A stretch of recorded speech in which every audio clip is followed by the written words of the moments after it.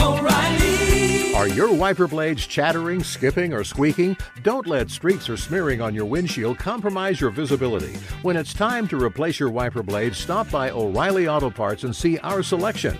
Our professional parts people will even install your new wiper blades while you wait. Stop by O'Reilly Auto Parts today. O'Reilly Auto Parts. Hey, it's Jonas Knox. The best athletes don't just play the game, they change it. When it comes to investing, GameBridge is doing the same. Their online platform does things differently because it's designed to put you in charge of growing your own savings. It's intuitive, it's easy, and best of all, it's on your terms. No wonder GameBridge has earned the trust of 40% repeat customers. It's a better way to invest because it's investing your way. Get started today with as little as $1,000 at GameBridge.io. Apple Card is the perfect cashback rewards credit card. You earn up to 3% daily cash on every purchase every day. That's 3% on your favorite products at Apple, 2% on all other Apple Card with Apple Pay purchases, and 1% on anything you buy with your titanium Apple Card or virtual card number. Visit apple.co/card calculator to see how much you can earn. Apple Card issued by Goldman Sachs Bank USA, Salt Lake City branch. Subject to credit approval. Terms apply. Hey, it's Jonas Knox. Winter is coming. Heavy rain, sleet, snow, and ice. Are your tires up for the challenge? Tread confidently in winter's worst with a set of new tires from Tire Rack. They sell only the best, like the full line of Pirelli tires. Go to TireRack.com/sports. Tell them what you drive. Your tires will ship fast and free to you or one of over 10,000 recommended installers. TireRack.com, the way tire buying should be. This is the best of Outkick the Coverage with Clay Travis on Fox Sports Radio.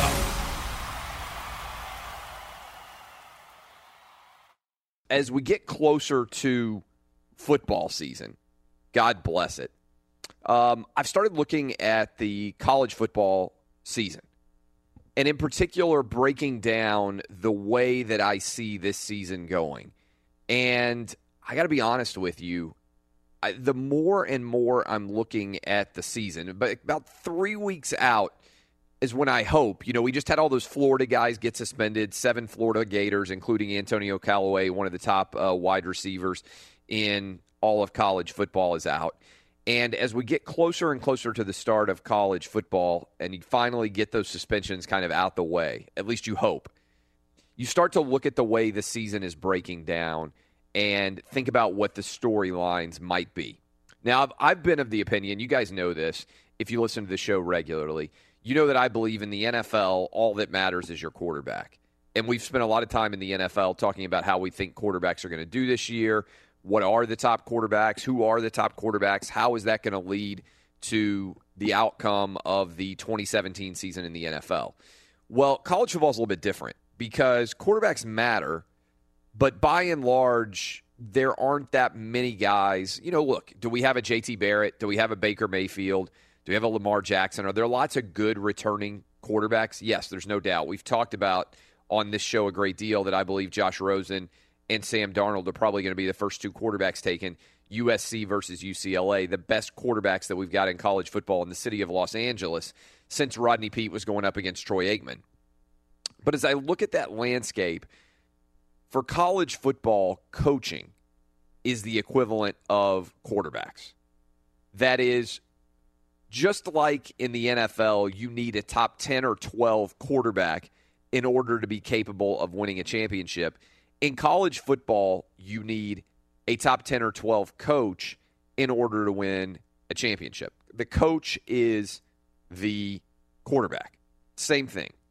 So I'm looking at the list and looking at all the different teams and their odds of winning a championship, and I start sketching out which college football coaches am I most confident in. In the same way that a few weeks ago we said, okay, which NFL quarterbacks are we the most confident in as the season comes closer and closer? Every year I kind of reassess where I think college football coaches rank in the larger stratosphere. And I don't think there's anybody out there very much who would discount the best coach in college football is Nick Saban. Beyond a shadow of a doubt, the best coach in college football, maybe the best coach in the history of the sport, is Nick Saban. And his team, the Alabama Crimson Tide, according to our friends at OddsShark, are pretty much a prohibitive favorite to win the national title this year. And we'll be down at the game between Alabama and Florida State when 1 versus 2 or 1 versus 3 begins, Alabama against Florida State. So Nick Saban is the most dominant college football coach of all time. I think best is a little bit more challenging because Saban is not going to have the same years of coaching that other quote-unquote best coaches have. But in terms of just sheer dominance, there's been 3 years of the playoff. Nick Saban has been in it every year. And he's either won it or lost to the team that won the national title in all 3 of those years. First year, they get upset by Ohio State. Ohio State goes on to win it. Second year, Nick Saban wins it. Last year, Bama gives up a lead in the second half, loses with 1 second left against Clemson. So I think no matter who you are, Nick Saban is by far the most dominant coach in college football. Number 2, I think no matter who you are, Urban Meyer. I think Urban Meyer is the second most dominant coach in college football. So, in the same way that if I were predicting the NFL, it would be hard-pressed to go against the top 2 quarterbacks. Right now, my prediction, may be crazy, but my prediction for who should have beaten the Super Bowl is New England against Green Bay. And why am I making that decision? Because I believe that Tom Brady and Aaron Rodgers are the 2 best quarterbacks in the NFL. Who do I think is going to meet for the national championship in college football this year? I think it's going to be Urban Meyer against Nick Saban, the 2 best coaches in college football going head-to-head once more for another title. That's my expectation. Third spot. This is where it starts to get interesting because I think it's clearly Nick Saban. I think it's clearly Urban Meyer. Third spot. I think it's Dabo Swinney.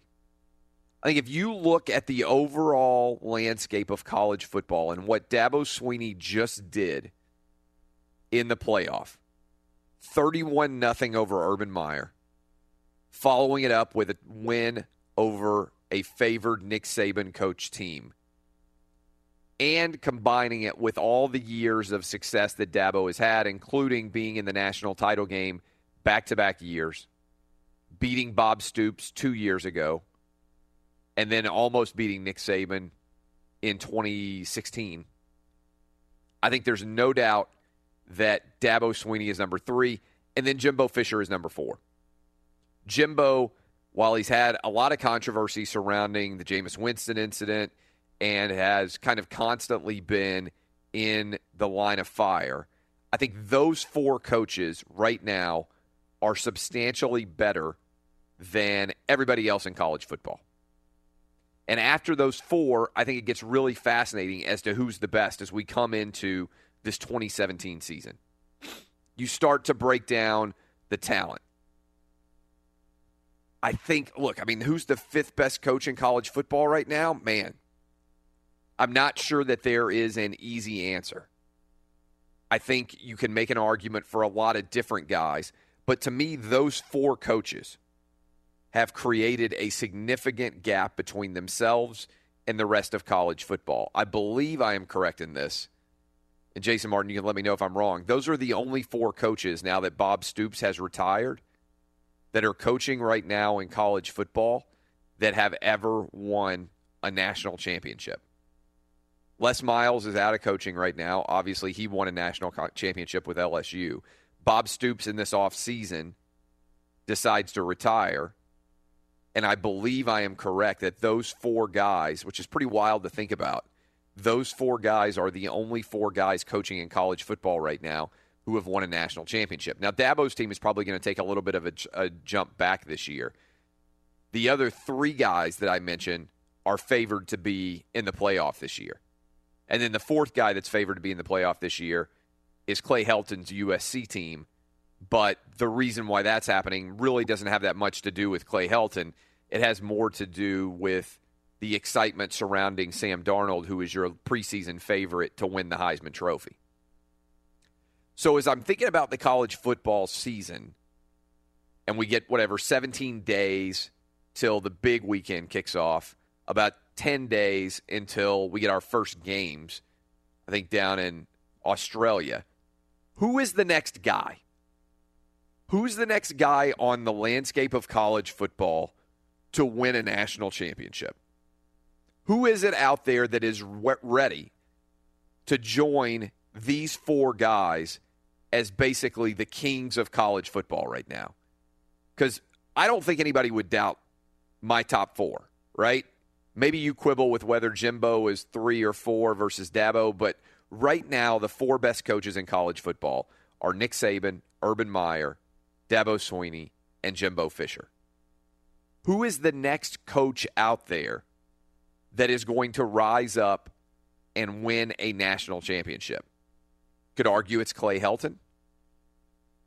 You could argue Bobby Petrino. Louisville's a little bit on the outside looking in. You could argue tough James Franklin. D'Antonio's team's not going to be very good at Michigan State this year. Jim Harbaugh at Michigan.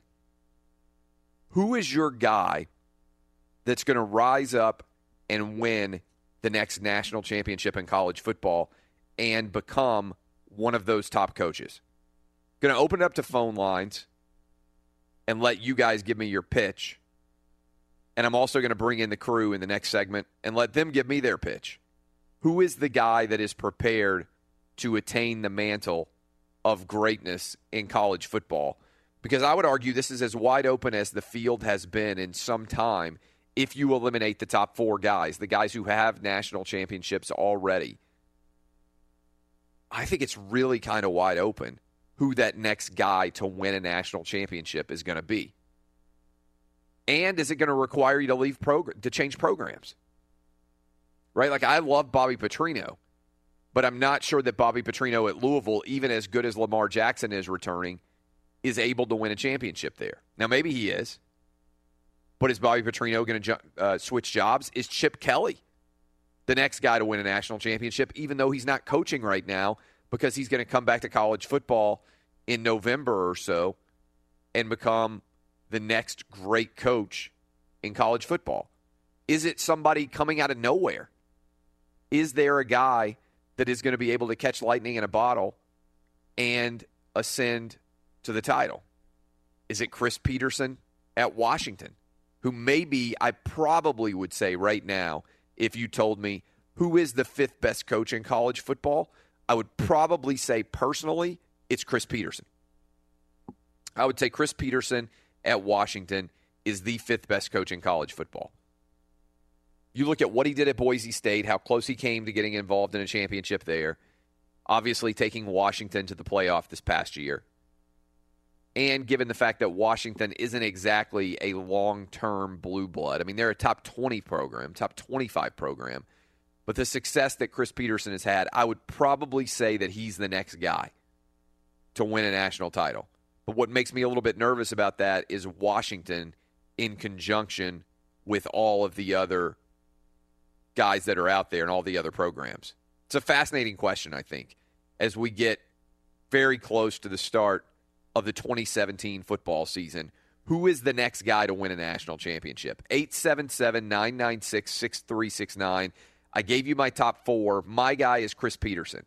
I think he's the 5th best coach in college football. I would probably put money on him being the next coach to win a to win a championship. Who have you got? Be sure to catch live editions of Outkick the Coverage with Clay Travis, weeknights at 11 p.m. Eastern, 8 p.m. Pacific, on Fox Sports Radio and the iHeartRadio app. Who's the next guy to become a made man in college football? I think just about all of you, and again, the phone number 877-996-6369 would agree with me that the top 4 coaches in college football, Nick Saban, Urban Meyer, Dabo Swinney, Jimbo Fisher. Only 4 guys in college football who have won national titles. I think in that order, and the only order you could really flip them is Dabo, Jimbo. You could go Jimbo, Dabo. Either way. Either Florida State's head coach is the 3rd best or Clemson's head coach is the 3rd best. I think anybody who's arguing anything other than Nick Saban 1 and Urban Meyer 2 is totally crazy. So I've got my top 11 list in college football, and what's funny about this is it gets pretty debatable pretty quickly who the best coaches in college football are. I'll go to you guys, but the question I'm asking you right now is, who's the next made man? Who's the next coach to win a national title in college football that doesn't currently have one? And I'll go to you first, Jason Martin. Would you agree with my top 4? First question. Second, who's the next guy? Yeah, absolutely, I would. and I'm glad you put Dabo at 3 because that's where I had him as well. 1 and 2, I think that's pretty obvious. I think 3 and 4 are pretty obvious. And then, as you said, it does start to open up. You can look at Franklin. You can look at Helton. You can look at a guy like Tom Herman. If you want to look at short-term success at a small program, I'm going to have to see what he does in a bigger situation before I'm going to be able to put him there and feel good about it. But there are definitely some names out there. I think the easy name is the one I'll go with because look, I know he has not been able to do it yet, but I'll go with Jim Harbaugh, and I like Chris Peterson as well, and I think that he would probably be my next guess, but I'll go with Harbaugh just because eventually he's going to get the right crop of guys there, and I still believe that they're in a great position to potentially win, and watching him and Meyer go back and forth once Jim finally does have the people in place, I'll go with Jim Harbaugh. That might be the easiest answer to go with. So that would probably be me. I just think he's in the right situation to win. I also really like Franklin a lot. And I think that Penn State team this year is going to be really fascinating to see just what kind of havoc they cause in the Big Ten. Let's go out to L.A. Who would be your guy? Am I allowed to be a homer? Yeah. I'm gonna take Clay Helton. And what's interesting about going Clay Helton, and by the way, that's not a bad pick at all because you look at the favorites to win national championships this year, and I'm pulling up the OddsShark odds right now. And if you were just going with teams that are favored to win championships, okay, Alabama right now, let me see the numbers, the most efficient number. Alabama is plus 240. They are a pretty substantial favorite. And then USC right now, at the list that I'm looking at, is the second most likely team to win a national championship, and they are plus 750, so a little bit over 7.5 to 1, followed by Ohio State and Florida State. Those four are the only four programs in America that are single-digit favorites to win the championship, and obviously Alabama opens with Florida State.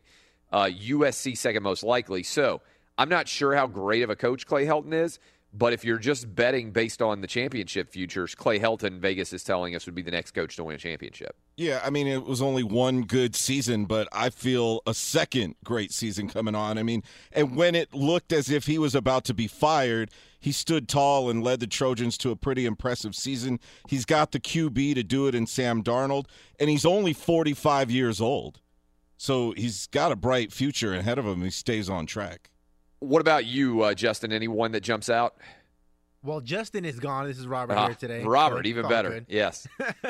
Well, I wanted to go with Chris Peterson. I do have some ties to UW, but to go a little bit off the board here, I'm thinking Mark Richt. Now that he's at the U, he's always been a 10-win kind of coach, and I think with the talent that he has at the U, playing in the ACC, with he'll have the opportunity to. It's got the number one recruiting class in the nation right now, coming in for 2018.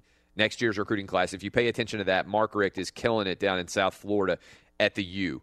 All right, so good guesses there. Here are my top 12 right now in order as we enter 2017. We're going to go to your calls right after this, 877-996-6369. I do a top 25 college football coaches. So far, I'm comfortable in my top 12. I had already started working through this. Saban, Urban, Dabo, and Jimbo, top 4. I told you that my next guy to win a championship, Chris Peterson. I feel like he's the next best coach, even though I'm not sure that Washington, how good they're going to be this year. Then I've got James Franklin. He's now won the Big Ten, arguably nearly won the Rose Bowl, but for Sam Darnold putting forth an unbelievable performance. Spectacular game for those of you who remember watching Penn State play USC. So I've got James Franklin at number 6, also a young guy. At number 7, I've got Bobby Petrino. I'm a little bit nervous and apprehensive about his ability to win a national title at Louisville, although I think it can be done. But I love Bobby Petrino. If you put him at a, let's say, Tennessee or a Texas A&M or a Florida, if you put him in a big-time SEC program, I think that he would win at an insane level. Remember, he's only been able to coach so far in his career in major college football at Arkansas and Louisville. So it's always been a great question of mine, what would happen if you gave Bobby Petrino an unquestioned top 20 job? So I've got him at 7. I've got Harbaugh at 8. And again, he hasn't come in any higher than 3rd so far in the Big Ten East. So as he enters his 3rd year, this was an interesting question I was thinking about when, Florida's got all these guys suspended for that game. But think about Jim Harbaugh versus Jim McElwain and what that situation, what that game is like for both Florida and Michigan as they open the season. If Florida pulls off that upset, the bloom is off the Jim Harbaugh rose a little bit, at least in terms of winning championships. And for Jim McElwain, they would both be in their third year. And the difference between Jim McElwain and Jim Harbaugh would not be that substantial, right? Because McElwain has won the SEC East 2 consecutive years. He would have beaten Jim Harbaugh in his third year to start off the season. And for all the attention that has rained down on Michigan and that Jim Harbaugh program, I have to say that we would significantly be underrating what Jim McElwain has done. So I have got Harbaugh at 8, but that's my first, I'm a little bit nervous about that. David Shaw at Stanford at 9, the guy who I think is one of the greatest coaches of all time, maybe the greatest coach of all time in the modern era. If you compare what he's done to what the history of the program is without him, Bill Snyder at Kansas State is one of the top 10 coaches to me in college football. And then I've got Mike Gundy and Mark Richt as my top 12. That's my top 12 college football coaches coming into 2017. One thing that will jump out to you about my top 12 list, only one coach is from the SEC. And you want to know why the SEC has driven off of the national scene to a certain extent. It's because there's such a tremendous gap between Nick Saban and everybody else in the SEC. We've got multiple coaches from the Big 12. We've got multiple coaches from the Pac-12. We got multiple coaches from the Big 10, and we got multiple coaches from the ACC in my top 12, but we only have one from the SEC. Be sure to catch live editions of Outkick the Coverage with Clay Travis weekdays at 6 a.m. Eastern, 3 a.m. Pacific. I have had, and I wrote about this yesterday on Outkick, and it's gotten a little bit of attention. I haven't addressed it on the show in any kind of substantial fashion. But last month, while I was overseas, the New York Daily News ran a story about me turning down a television show on FS1. And since that time, that story has gotten a decent amount of attention. And I haven't really addressed it on this show. So I wanted to just tell you guys the story. So I have had over the years a couple of different opportunities to take on television shows on FS1. And I appreciate all those opportunities and everything else. They just haven't worked out. The most recent one happened in February at the Super Bowl. I was offered my own television show on FS1 with the condition that if I took it over, I had to stop talking about politics and I had to stop talking about pop culture. And the reason why I was told that was that they wanted me to be the next Skip Bayless. And Skip Bayless, in theory, doesn't do anything but just spout hot takes all day. Right? I mean, that's what Skip Bayless does. It doesn't mean whether there's any legitimacy to them, doesn't mean that there's any truth to them, doesn't mean that there's any, real particular brilliance attached to them. He's just a hot take machine. But they're almost all related to sports, although that's changed a little bit of late. And if you have hot takes about sports, it's not that big of a deal if you happen to be wrong, because ultimately sports are entertainment. I am not willing to just stick to sports. You guys who listen to this show know that we go in a lot of different directions, whether it's talk about Game of Thrones, which I'm going to talk about here momentarily, or whether it's talk about politics, whether it's talk about larger societal issues, everything. I'm not anti-politics in sports. I'm anti-politics in sports when you only talk one side. That's why I rip MSESPN, because they don't come out and have people argue what I argue, which is Colin Kaepernick's a fraud and his protest was crap. They argue how much of a hero is Colin Kaepernick because everything's so far left wing. But I wanted you guys to hear this from me. I had a multi-million-dollar offer if I wanted to get my own television show. A lot of people in my position would fall over themselves at the possibility of getting their own television show. And I turned it down. And I turned it down because right now I have the best bosses anywhere in the radio in Don Martin and Scott Shapiro, who are head up Fox Sports Radio, because what matters to me the most in my career, and you can say this is stupid. You should say, oh, Clay, all you should care about is money. You should say, oh, Clay, all you could care about is the prestige that comes with having your name attached to a television show. You could say all those things. You could say I'm an idiot for turning down a multi-million-dollar television offer. But ultimately, I am more interested in having creative freedom than I am in making money. I've been fortunate. I've lived in a place where I had hardly any money. A lot of you out there right now, I've been in that position, right, where you got multiple kids. I've talked about this on the show before. You got multiple kids, and you're not making that much money. And you sit around and you say, man, what am I doing? Am I doing the right thing for my family? It's one thing, I always say this. If you're a young guy or girl out there right now and you're single and you don't have kids, the pressure on you is really not that high. You may feel pressure to be successful, but it doesn't take that much money to be able to take care of yourself if you don't have any kids and you're single. Once you get married and you have kids, or once you have kids, if you're not married, the pressure on you gets ratcheted up to a different level. And so I think there's a lot of dads and moms out there that have had that thought. Am I making the right career decision, not just for me anymore, but for my family? And certainly I've been in that position. I've told this story before, but I remember being at a minor league baseball game, sitting there watching AAA players play and thinking, man, I'm so close to being a major league player, but I'm not sure if I'm ever going to leave AAA. And that level, I felt like a large kinship with all the players that were out there on the field, because they're out there busting their ass every day to be as good as they possibly can, and they are so close to cracking through the proverbial glass ceiling and becoming Major League Baseball players, but they're right there at AAA, and it might be where a lot of their careers end. May never get that call up to the big leagues. Well, I got the call up to the big leagues, and things have gone really well since that point in time.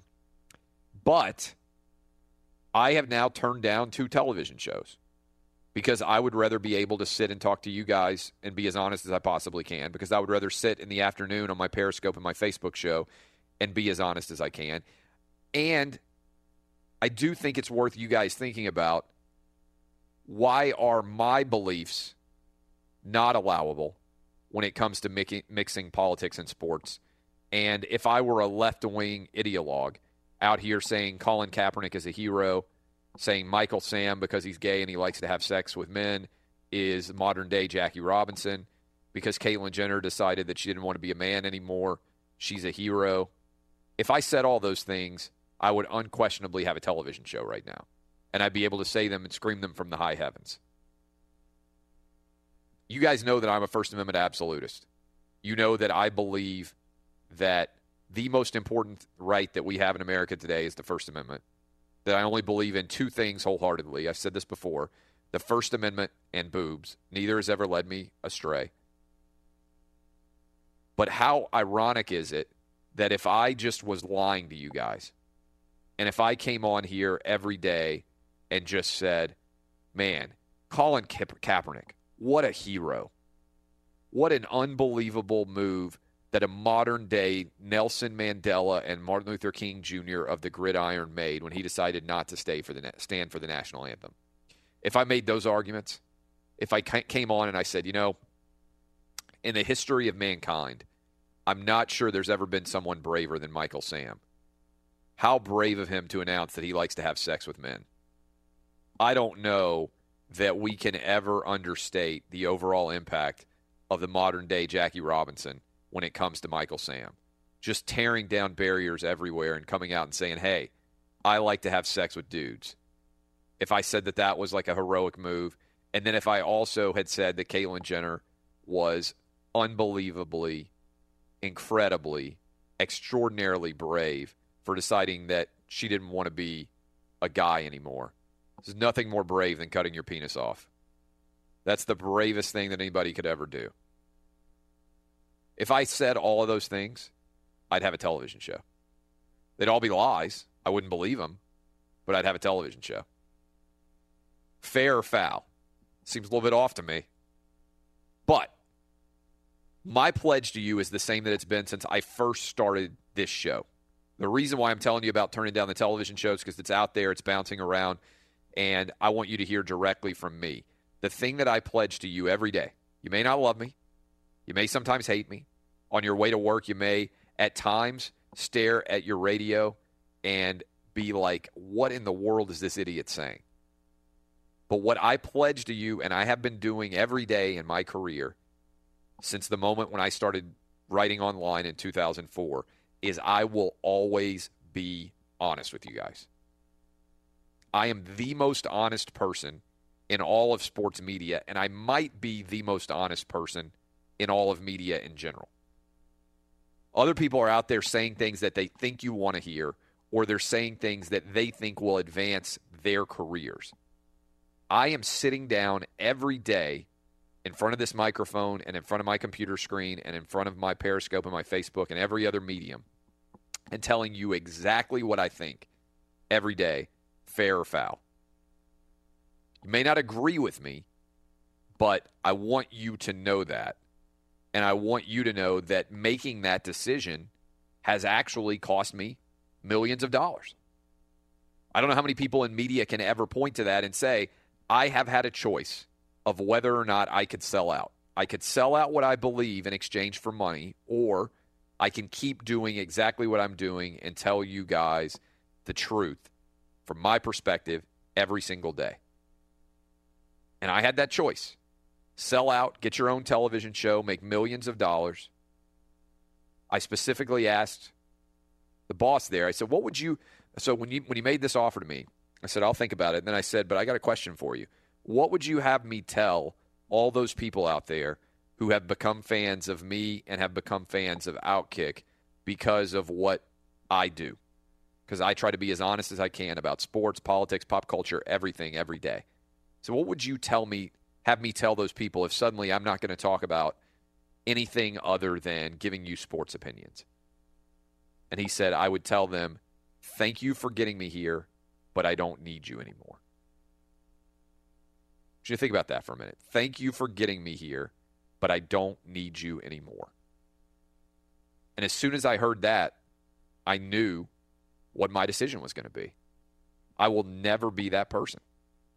I will never be that person who gets to the top of a mountain and turns around and shoves the ladder back off the top of the mountain and says, I'm here, to hell with the rest of you.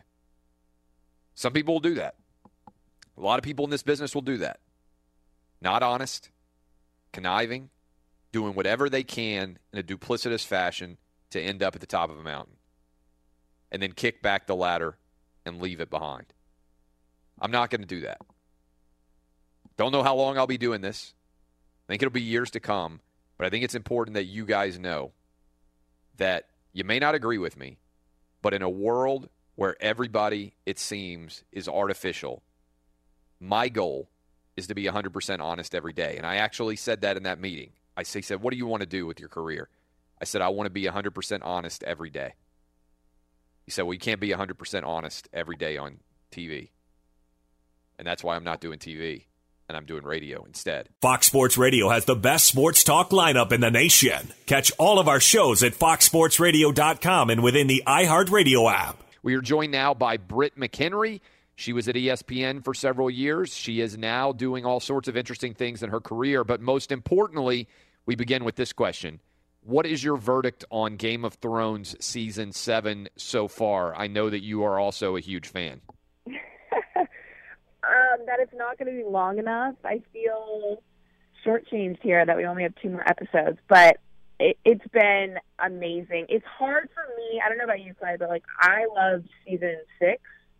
And I felt like that really had a lot of powerful battle scenes and brought everything together. But the scene in I guess we just saw episode 5, episode 4 with Drogon, where she flew in, messed up some Lannisters, just disregarded Tyrion's advice for a minute. I thought that was pretty cool. That had to have been one of the best battle scenes on at least a television series, let alone movies, if we want to bring that into it as well.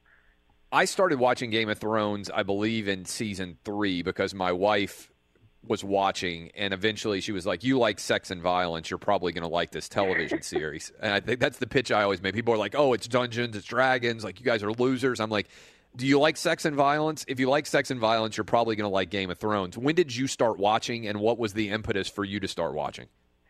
I started season 1, but it was halfway through. I started watching with a friend, and of course, if you're just walking into that show, you have no idea what's going on. I think that's what deters a lot of people from watching, or it did initially, because now millions of people watch every Sunday. But I started halfway through, was doing that annoying, like, well, who's this person? And how do you know that person? And so I went back, rewatched, the first, 5 episodes I missed, and then from there, every Sunday religiously, I've been glued to it. That would be my alarm. We are talking to Britt McHenry. You can follow her on Twitter at Britt McHenry. It is mid-August, and football season is getting close. You have covered the NFL and sports in general aggressively. People don't realize how hard people like you work when the season gets close and everything else. What does this football season feel like to you compared to past football seasons? That's going to be a little difficult not being out there on the field when Sundays actually start going and kicking off. For me, though, Clay, I've traveled so much. I spent the last 3.5-4 years living out of a suitcase. So I'm actually in a really good place. It didn't necessarily happen the way that I had anticipated, but I think this was sort of a step that I wanted in my career for a while. Don't get me wrong, it's a lot of fun, but it's not as glamorous as people think it is. As you know, living on the road and going city to city for training camps, that I do not miss. I do not miss the 100-degree heat. So, it has its ups and downs. I think there will always be a place in me that loves it and misses it, but I feel so much more comfortable and passionate now talking about an array of issues, specifically when it's more political and news related, because I think it has more of an impact than just talking about a fantasy lineup or transaction. Don't get me wrong, I do love my fantasy football, but I'm having a little bit more of an awakening now with other things. Yeah, so this is fascinating to me because a lot of people get a job like yours, and they think, this is the job I want to have for the rest of my life. I never want to do anything differently. And you get that job at a relatively young age, right? I mean, I talk to people who say that I always wanted to be a sideline reporter. Okay, you're 26 and you're doing that. And at some point when you're doing that job, you have to be entirely news-based, right? You're not on the opinion side. At what point in time did you start realizing, man, I would like to be able to get my opinion out there more than I am? Was it something you knew as soon as you started? Was it something you kind of grew towards? Because I think for people out there listening, they don't necessarily think about the distinction between being a news person and being an opinion person. And once you become prominent in one or the other, sometimes it's difficult to move in categories, right? Because you get typecast. Yeah. How challenging was that, and when did you recognize you might want to be trying to do something different? It's a good question. So the first year I got to the network level, it was just taking everything in, right? You're enjoying every trip. I was the rookie reporter, so I'd go to the West Coast a lot, and I loved it. Saw a lot of places I'd never had seen. And then after that, you start to think to yourself, it'd be great to go back in the studio, because a lot of people don't realize I was an anchor and a reporter in Washington, D.C. for 5.5, 6 years. I started right out of school in D.C. That's a big market to start out in. And then I got to the network level at only 26, 27 years old. So a lot happened really fast. And I've wondered, Clay, if that's part of it, not necessarily a burning out sort of feeling, but I did a lot in my 20s that, one could argue in sports it takes till your late 30s, 40s to kind of get to. So after the first year or two, I started to see some of the issues that were being discussed on air, and I wanted to be involved in it. And I knew that wasn't the role that I had. I knew a studio position also meant relocating and moving, which wasn't in the cards at that time. So I kind of bit my tongue on a lot of things, and now to have that ability to have reaction, which I have had in the past year or two. I wrote an article that you read, Clay, about police officers and looking at Charlottesville and from a different angle, which I did. And to get messages from, I have to say, at least 10 to 20 police officers around the country saying, wow, thank you for actually acknowledging us and listening to us. that it just is so much more impactful to me than, like I said, talking about who got cut from the Browns, you know? Your article's really good. We'll retweet it. You wrote at The Federalist. When did you decide you felt comfortable going out and being political? Because for a lot of people, when they're in the news, you know, it's very scary to step out and say, like, I believe this, as opposed to I'm reporting this. What's your experience been like? How did you get comfortable doing that? It's all unfolding as we speak. I had always just been in that reporter box, and sort of to touch on the last question, I think media is changing in general now. There's a lot more opinion, and with the internet and different social media sites, I think you have to be able to stand out and carve a space for yourself. So I don't disagree at all with all networks across the landscape doing that now, because it's what media is moving towards in general. And so I said, you know what, I'm going to try it. It was with a Colin Kaepernick article this summer, which still is just such a hot button issue, as you know. Yes. And I was nervous because there have been some agents along the way who were not okay with that. And anytime I would, like, even just a tweet about something more conservative, I would get a call and I would be told not to do it. You know, there's some agents in the industry who would tell you you're insane for doing that. I've had that happen, to not go there, to not appear mean, don't talk about conservative things. And my response was just like, you know what, this is what I'm leaning towards now. This is authentic. I'm not making it up for clicks. I believe in this. And I finally got with an agent who understands that and gave me that freedom. And so I do send a few things his way, but he's just sort of opened the door to say, you know what, I trust you're a good writer. I trust you're going to be fair. Go for it. So that's kind of what I'm doing, for better or for worse. I don't know. We'll find out. We're talking to Britt McHenry. What I am impressed by is so many people use success as handcuffs, by which I mean once you have success, you're afraid to take further risk, because instead of thinking about where you might go, you're worried about not staying where you are. And with you are making a conscious decision that, look, I've done sports for a long time. I've been very successful. But I think at this point in time in my career, and also with my personal life and whatever your lifestyle beliefs are, that this is the direction you want to go. And so many people would not do it, right? So the fearlessness that you're taking and stepping out here is something that I really respect. How difficult has it been for you to say, I might be comfortable not being a sports person? At first, it was really difficult. When everything happened, with all of the people who were laid off at ESPN, that was back in April. I was on the NFL Draft, the most marquee event. How did you find out that you were getting laid off? By phone call. Did you have any idea it was coming, or your phone just rang, you pick it up, and next thing? Because a lot of people have been through that. I've been through it. A lot of our listeners have been through it. Sometimes you just get just floored. You have no idea it's coming. Did you have any indication that it might be coming? No, not at all. I honestly, for anybody, a lot of times when I would travel on location, if it was a great city, I mean, you're just sitting in a Marriott by yourself. So I would kind of drive out and do a couple things while I was also taking care of my reporting and research. And I had driven out to Sonoma. I mean, even if I wasn't affected, I wouldn't have done that knowing that type of day was coming, out of respect to other colleagues. And then what ended up being myself. I got a call, and the NFL Draft was my favorite event to cover all year. It's a huge event. I was with the Cardinals. They're a great organization. So it blindsided me, but it really was after that, what am I going to do now? Because I just didn't feel the same passion looking at some other sports jobs at that time.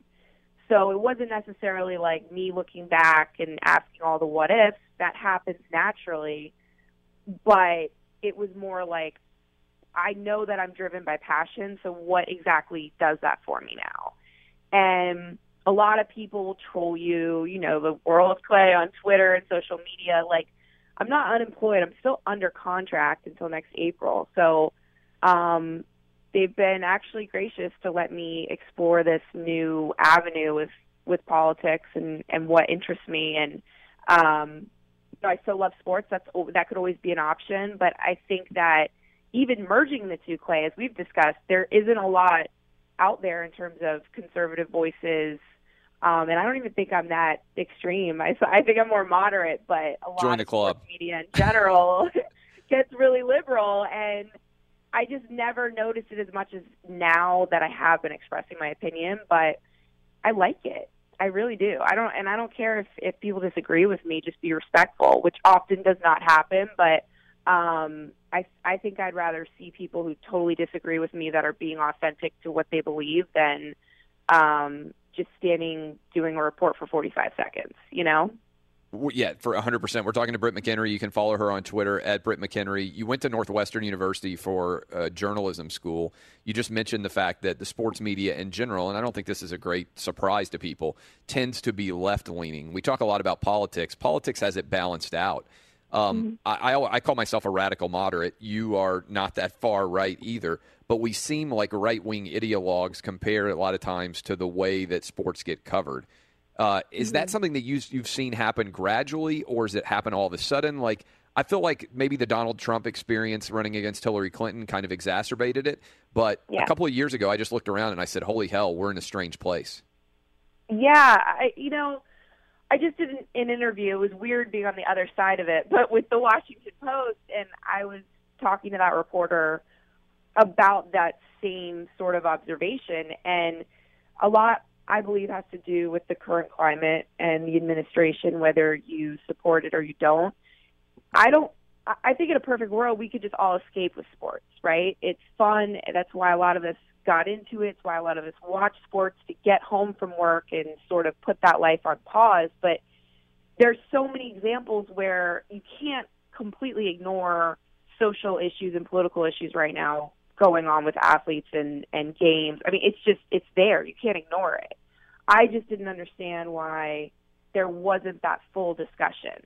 You know, why if we're talking, and I hate to keep using it, but Colin Kaepernick's been the most visible. If we're talking about his protests and his stance, you know, it's more often than not, and I think you said this too, Clay, about how amazing it is, and everybody's agreeing with it.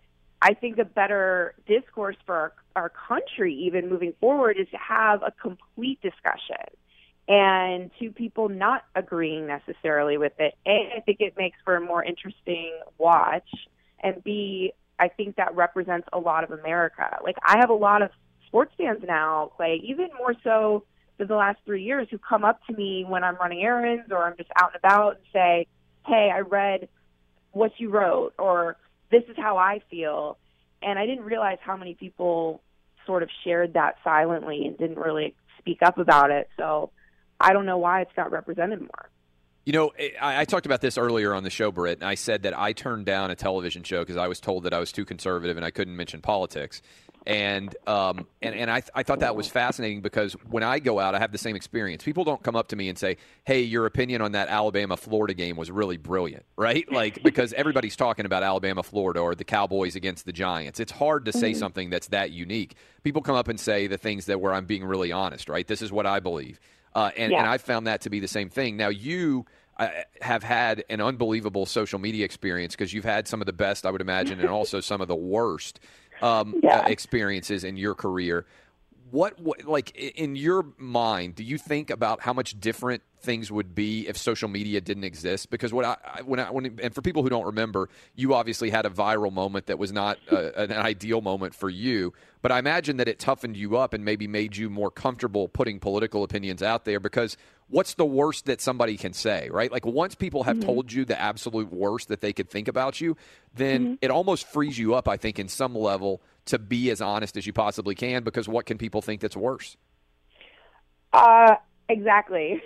And I attribute a lot back to that incident 2.5 years ago when I talk to people now about the kind of person I am, because it was horrible. Like, it was a week that I sort of feel made me grow up in this industry and just in life in 1 week. It was probably like 5 years worth of growing up crammed into one.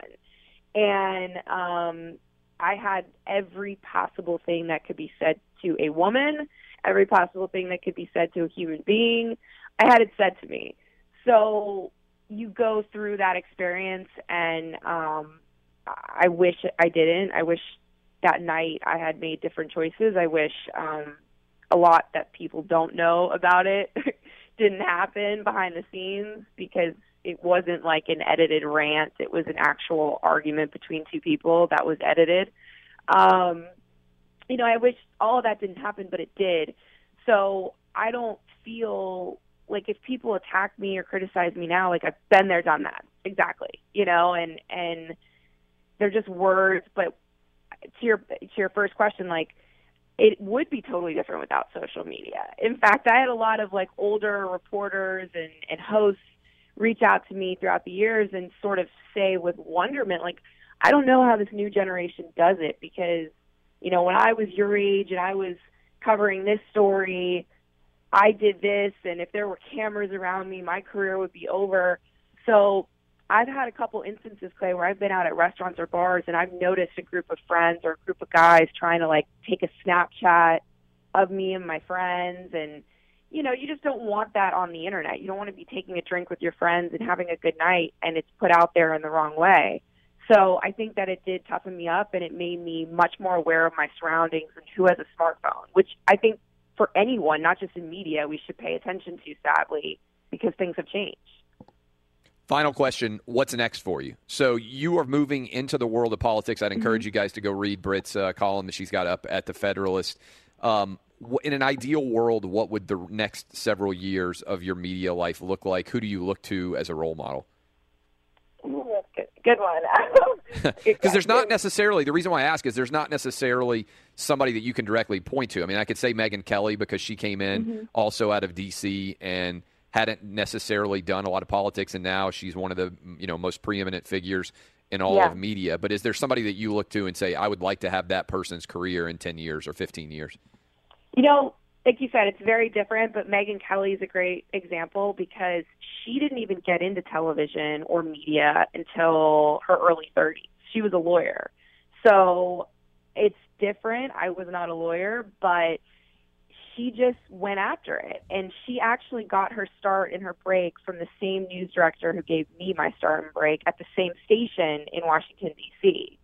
So that's always kind of an inspiration to me, that you can pivot your path.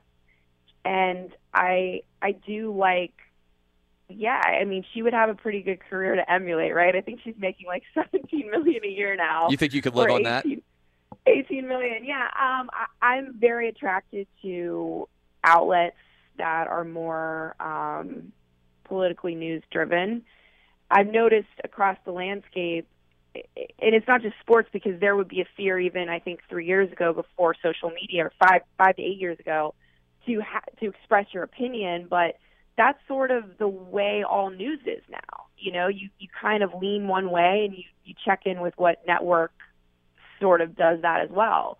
I think there's a lot of opportunities coming up on the landscape that I can't fully discuss. I am, again, under contract, so anyone trying to troll me, I still do technically work for ESPN. Get a paycheck for ESPN. Yeah, so I'm kind of dabbling right now. The Federalist has been great to write for. I'm going to go on the radio tomorrow.